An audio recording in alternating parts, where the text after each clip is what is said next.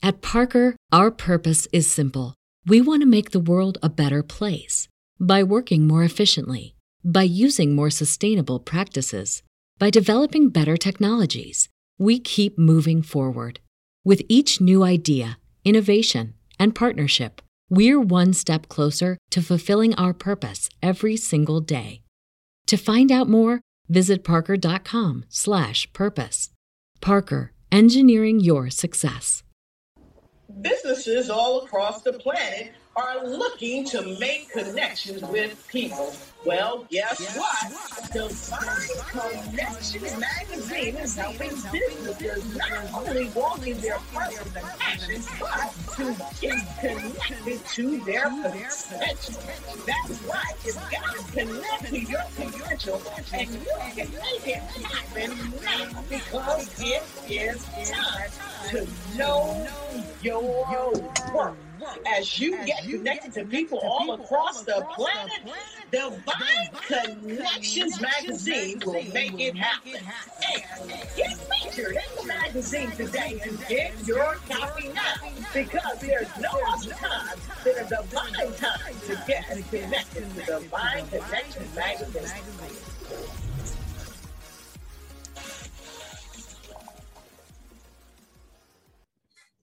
Welcome to Devon Dragon Radio. I'm your host, M.L.Ruscsak. I'm here with special guest, Cary Prejean. Welcome. Hey, welcome. Thank you. Glad to be here, Melissa. Now, what is it that you do? I know what you do because I have your website in front of me, but for our audience, what do you do? Well, I'm primarily a CFO consultant, but I'm also what's called an executive coach. I have special training called I'm a certified coach in the ontology of language, which if you want, we can get into a little bit. But I used it very much in my CFO consulting in terms of being able to coach business owners and management teams and what have you. Okay, I talk to a lot of business owners. I work with this wonderful network of businesses, and I'm going to have this question come up to me. What is a CFO consultant? Well, I help business owners from the standpoint of if they had a full-time CFO, what would a CFO offer them? And the traditional role of accounting, most people think CFO means a glorified accountant.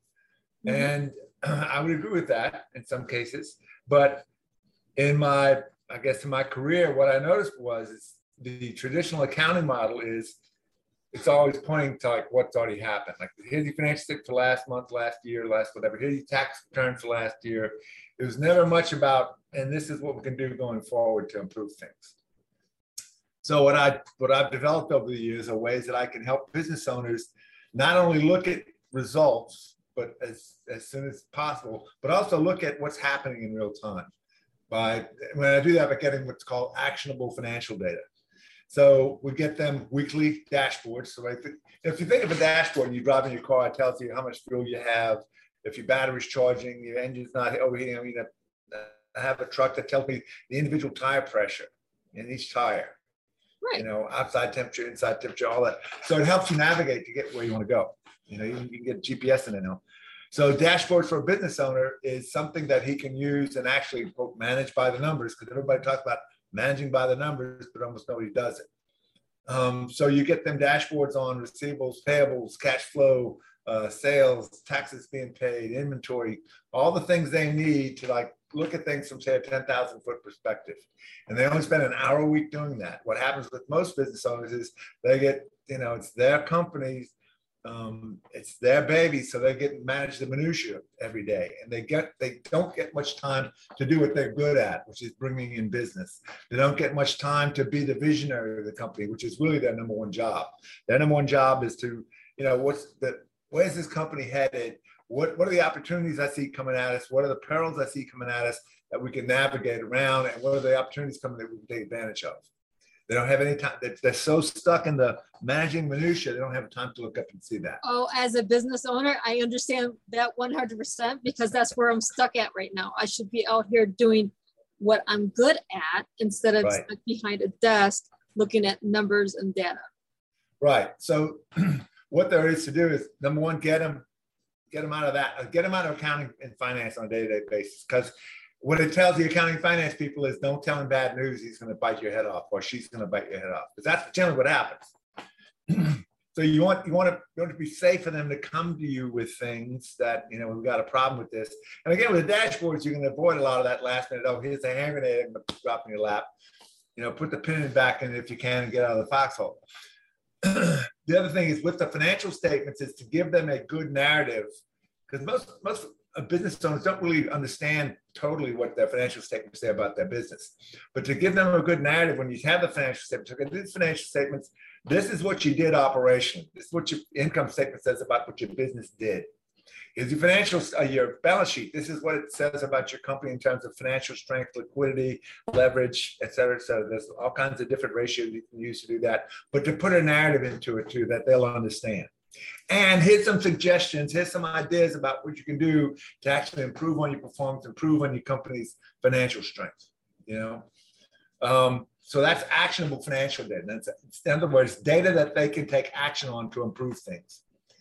Secondly, is to what I call end or eliminate dysfunction. In any organization that you start getting more than a couple, 3 people, you know, let's say you've been in business 15 years, and you got 30, 40, 50 people working in your business. And you have all these people that have come in over time, and they all have their own ideas about how they're going to do their job. And as an employer, you have your idea about how the job's supposed to be done. And a lot of times they're incongruent. And then you have other people in the organization that are dependent on different positions, and they have their own idea of how it's supposed to be done, and they're incongruent. So what you have is a whole bunch of incongruent conversations and relationships, because, you know, another way to look at the business is the network of conversations. And if you have a bunch of incongruent conversations, you're going to have a lot of dysfunction. And on top of that, you have the business owner that goes out again and wants to manage the minutia because, you know, in their mind, they started the business, they own the business, they're the president of the business, they should be the best manager for the business. And good entrepreneurs are typically poor managers because the skill sets are so opposite. You need to have people that you can trust, that you can depend on, and that you don't interfere on. You don't interfere with that stuff. You're not looking over their shoulder every 5 minutes. You're not nitpicking them to death and micromanage them, because all that typical owner stuff does, it tells them you can't do the job like I want you to do it. You can't, I don't trust you. You're not competent. Have you seen Casino? I have. Yeah, remember there's this one scene where he's talking to the big dumb county agent's brother-in-law. He says there's 3 ways we do things here: the right way, the wrong way, and the way I do things. And we do things, and that's the message most people get is, you know, we've got to do things the way he does, he or she wants. And what it does, it prevents them from really stepping up, from taking charge, from finding a solution on their own, for thinking outside the box, maybe to ask for help within the organization. It's always like, it gets this far, but it's the boss's thing. Mm-hmm. And a lot of business owners I've met, when I first met them, they hate going into work. It's like, what's going to be the problem today? What I'm going to have to chase around doing today? I'm so frustrated with, why can't my employees just do things? So that's the second thing. Eliminate dysfunction by bringing the employees together to get the owner out of the way. Bring employees together, let them come up with a procedure that's detailed, that's written, that everybody understands, that coordinates things in a nice fashion. And again, so all the bottlenecks, get the owner out of the way, get the procedures done, and then the base business will flow. I mean, you can run a McDonald's with a handful of teenagers, right? Yes. You know why? Because they got procedures out the wazoo, and they train, they got procedures. Everybody knows how to do the fries. Everybody knows how to do the burgers. Everybody knows how to do the iced coffees. Cross-train, you get your aces in the places, and you get the bosses out of the way. Yes. Yes. So that what those first 2 things do, the actionable financial data and the eliminating dysfunction, it frees the owner up. Now they can take a vacation of 3-4 weeks if they want to. You know, when they're having to manage minutia, they're scared to take a vacation because the place will fall apart without them, because there's nobody willing to take things to fruition. They're scared they're going to do it wrong. So now the owner is freed up to actually be the visionary and to go do what they do best, which is bring in business, right? And take a vacation. I mean, sometimes taking a 4-week vacation, just getting away from the business and maybe not even checking in much, gives the business owner time to, you know, reflect, relax, decompress, and actually think about, what is it I want out of this business? The third thing that I do is long-range strategic planning. And there's a question that I start with, or 2 questions I start with that. Are you satisfied with the way the business is now? And are you satisfied with where the business is headed? Right? Those two questions. What I mean by satisfied, are you getting, have you thought specifically in what is it I want this business to do for me? What is it I want this business to be about? What kind of employees do I want to have here? What is my end game? And then where is it headed? You know, like what markets do you want to be in? And you have to constantly update that as, you know, opportunities and risks come at you. You have to constantly update where you're headed, because I mean, this technology we're using right here to have this conversation wasn't available a few years ago. If COVID has taught us anything, it's taught us we can do so much more remotely because of technology like this. So this is one of the things that a business owner would want to pay attention to. Like, how can I integrate this to my advantage in my business? What do I have to be careful of by integrating this into my business? You know, because there's risk and opportunities in using this kind of technology. Kind of like the internet. You have people shopping all day rather than doing their job. Exactly. Anyway. You have to have some kind of oversight when you have the remote worker. At the same time, you have to trust that they're going to get their work done. Yes.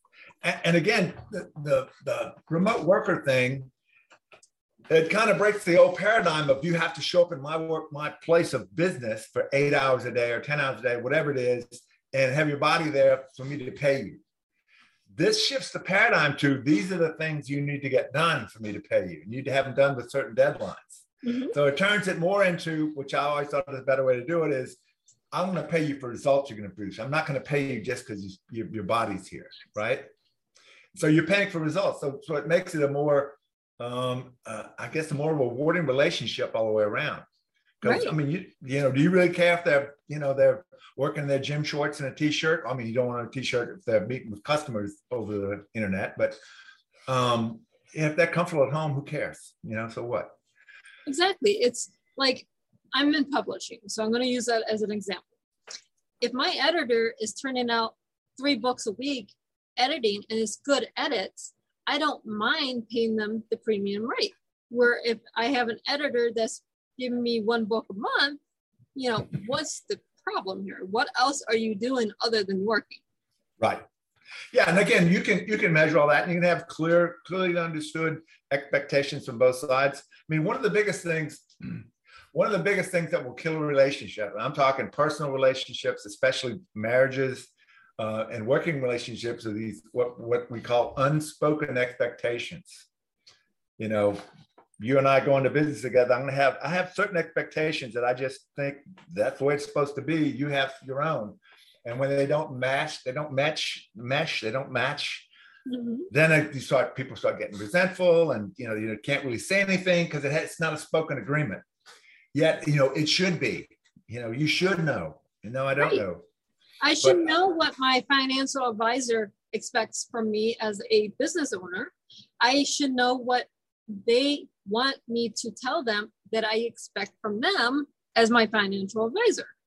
Exactly. But most people don't do that. They silently have these expectations. They never voice them because they don't know how to have the conversation. Most people will be uncomfortable with, hey, I have these expectations and let's talk about them. Here they are. Because right. a lot of times when you say them out loud, they sound kind of silly. There is no stupid question except for the question that's left unasked. Yes. Yes. That was a favorite saying of my grandfather that I use every day. Yeah. Now, see, I know when I go to my CFO, I need a CFO that understands pre-IPO and post-IPO shares. I need a financial advisor that understands where my company is growing to in several markets that globally. So I know I have to have those conversations with whoever I hire. Right. Exactly. A CFO should really be more of a guide or an advisor, mm-hmm. or and again, another critical job for the CFO is to play devil's advocate. Why? Because most business owners, most entrepreneurs are very optimistic. They don't see risk. They don't gauge risk very well. So you have to have somebody to come in and like anchor some of your wilder ideas sometimes and make sure that you're on solid ground, because I mean, I've seen some entrepreneurs jump off a cliff and start flapping and try and grow wings. And sometimes they do, and sometimes they don't. Mm-hmm. You know, they pull like, sometimes they go out there and do some really wild stuff and they pull some miraculously big wins. And sometimes they jump out there and they crash and burn badly. So you need somebody who's going to check your ego, check your expectations, you know, a lot of that stuff. And again, a good CFO is going to be a good coach. And if you think about it, all the top athletes, all the really, you know, successful, brilliantly performing athletes, they all have coaches. In fact, they have more than one. You know, they have their specialty coach, their fitness coach, their head coach, all these different coaches. And why is that? Why do they have coaches? Because you can't see yourself in performance. No, you can't. You just can't.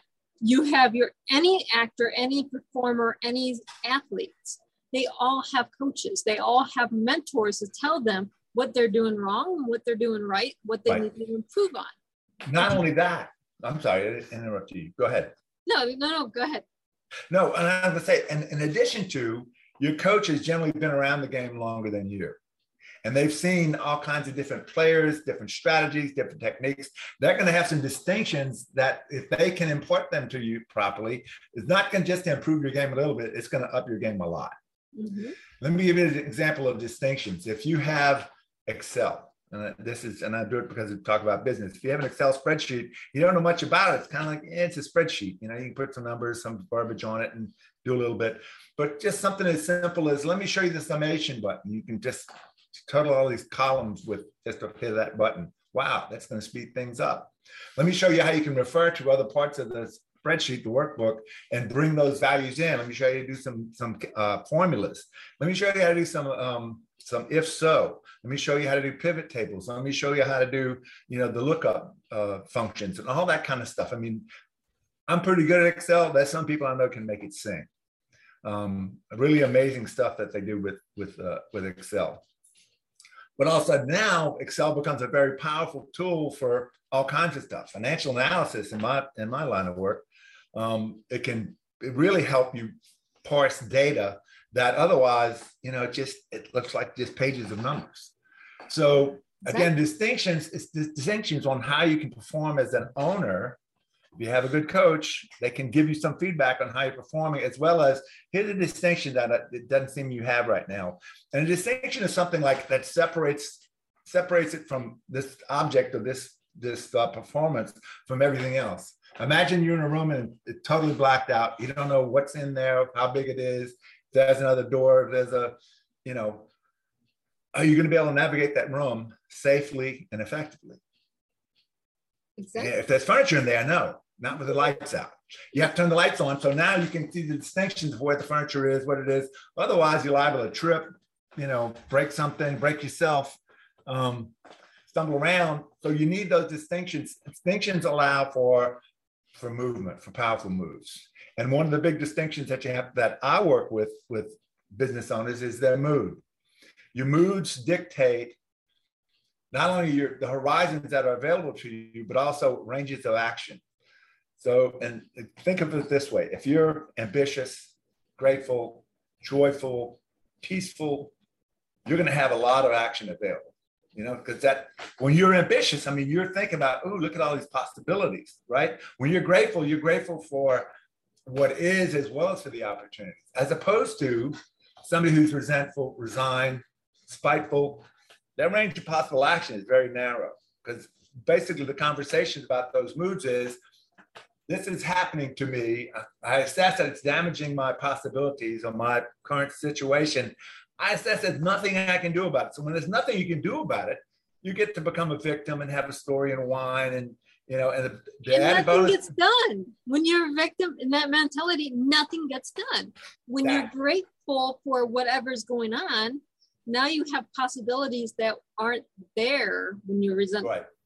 Well, not only that, think about it. If you're grateful for your employees, because your employees really make your business happen, right?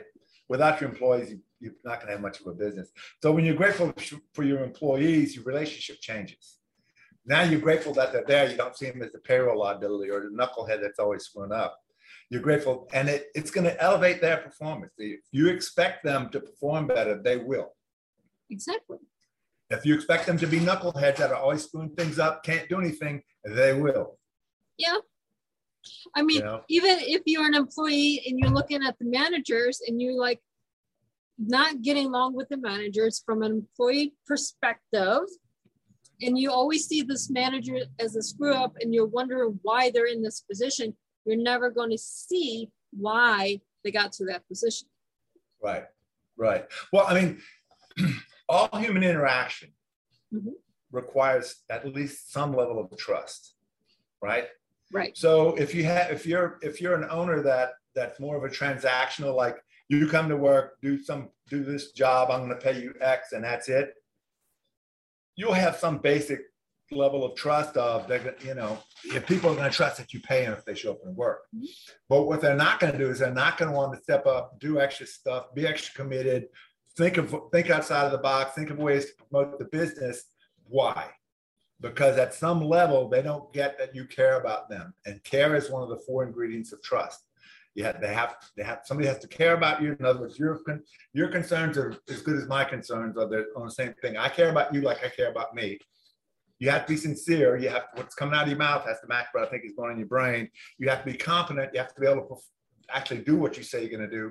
And I want to see that you're reliable, that you have a history of keeping your promises. So what do business owners do? Number one, what do they care about? They care about the business and success and my profits and my money and my everything. And so what the employee gets is they don't care about me. They care about, they want to be lifestyles of rich and shameless. They don't ask me about my career. They don't ask me, do I need anything? They don't ask about my family. Hell, they don't even smile and say hello in the morning. So, I mean, you got to start with that. If you want to have the kind of employees that everybody wishes they had, you're going to have to get them to trust you. But doing that, you're going to have to actually care about them. It can't just be, I'll be nicer. That's not caring. No. So, and why is trust so necessary? Because trust is always about you're taking a risk on being disappointed by, being let down by the person that you're trusting for some specific action. There's some friends you have, you would trust them to meet you at the movies. You would trust them to show up for dinner somewhere, but you wouldn't trust them to let you loan $5,000, right? That's a different domain of action. You have that's what's at risk. And some people you wouldn't trust with a relationship, because they're narcissistic, they're sociopathic, they're congenital liars. You're not going to trust that person to have any much of a relationship. So you have to learn what trust is, and you have to learn how to be trustworthy. You also have to learn, when you're assessing other people, what can you trust them for? And especially given what's at risk. You get out of college and you apply for a $1,000 credit card, they're going to look at your employment record, look at your credit score, and they'll pretty much give you a credit card or not based on that. If you go to the bank and say, I need a $50 million line of credit based on receivables and inventory, and they're going to want a little bit more than just your credit score and your employment record. They're going to want to know several years of audited financial statements. They want to look at several years of tax returns. They're going to do a background check on you. They're going to probably do some background check on your management team, your critical employees, before they go, because what's at risk is $50 million. They're going to, it's not like Fred's Bank. Oh yeah, here, have a loan out of my pocket. So Right. yeah, that is critical in terms of, if you really want to develop a relationship, you really want a team of highly skilled, motivated, loyal employees that the competition can't hire away, that they're not going to leave for a better paying job, that kind of stuff. If you really want them plugged into you, you're going to have to be trustworthy. And you're going to have something that's bigger than just you and your business success. You need to have some kind of vision. That's why I stress visionary. You're going to have some vision that's bigger than you, because people really are drawn to that. I mean, most people want to work at a place where it's bigger than them. They want to be part of something that's bigger than just the business and the owner. Like there's some mission out there. And it doesn't have to be anything all that special, but that's why I keep stressing the whole thing about the owner has to be a visionary. You have to have a vision if you want people to follow you. That is very true. But we're almost out of time, and this has been a very quick interview.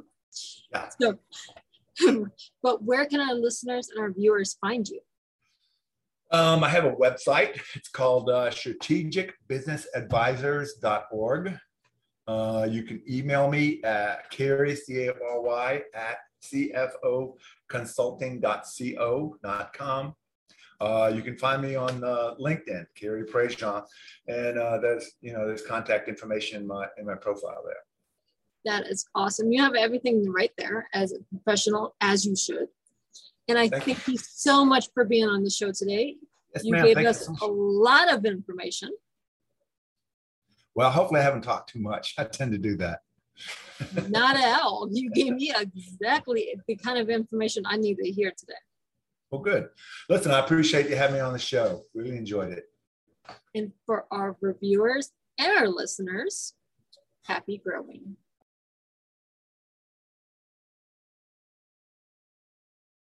What's so special about Hero Bread's soft, fluffy, and delicious breads, buns, and tortillas?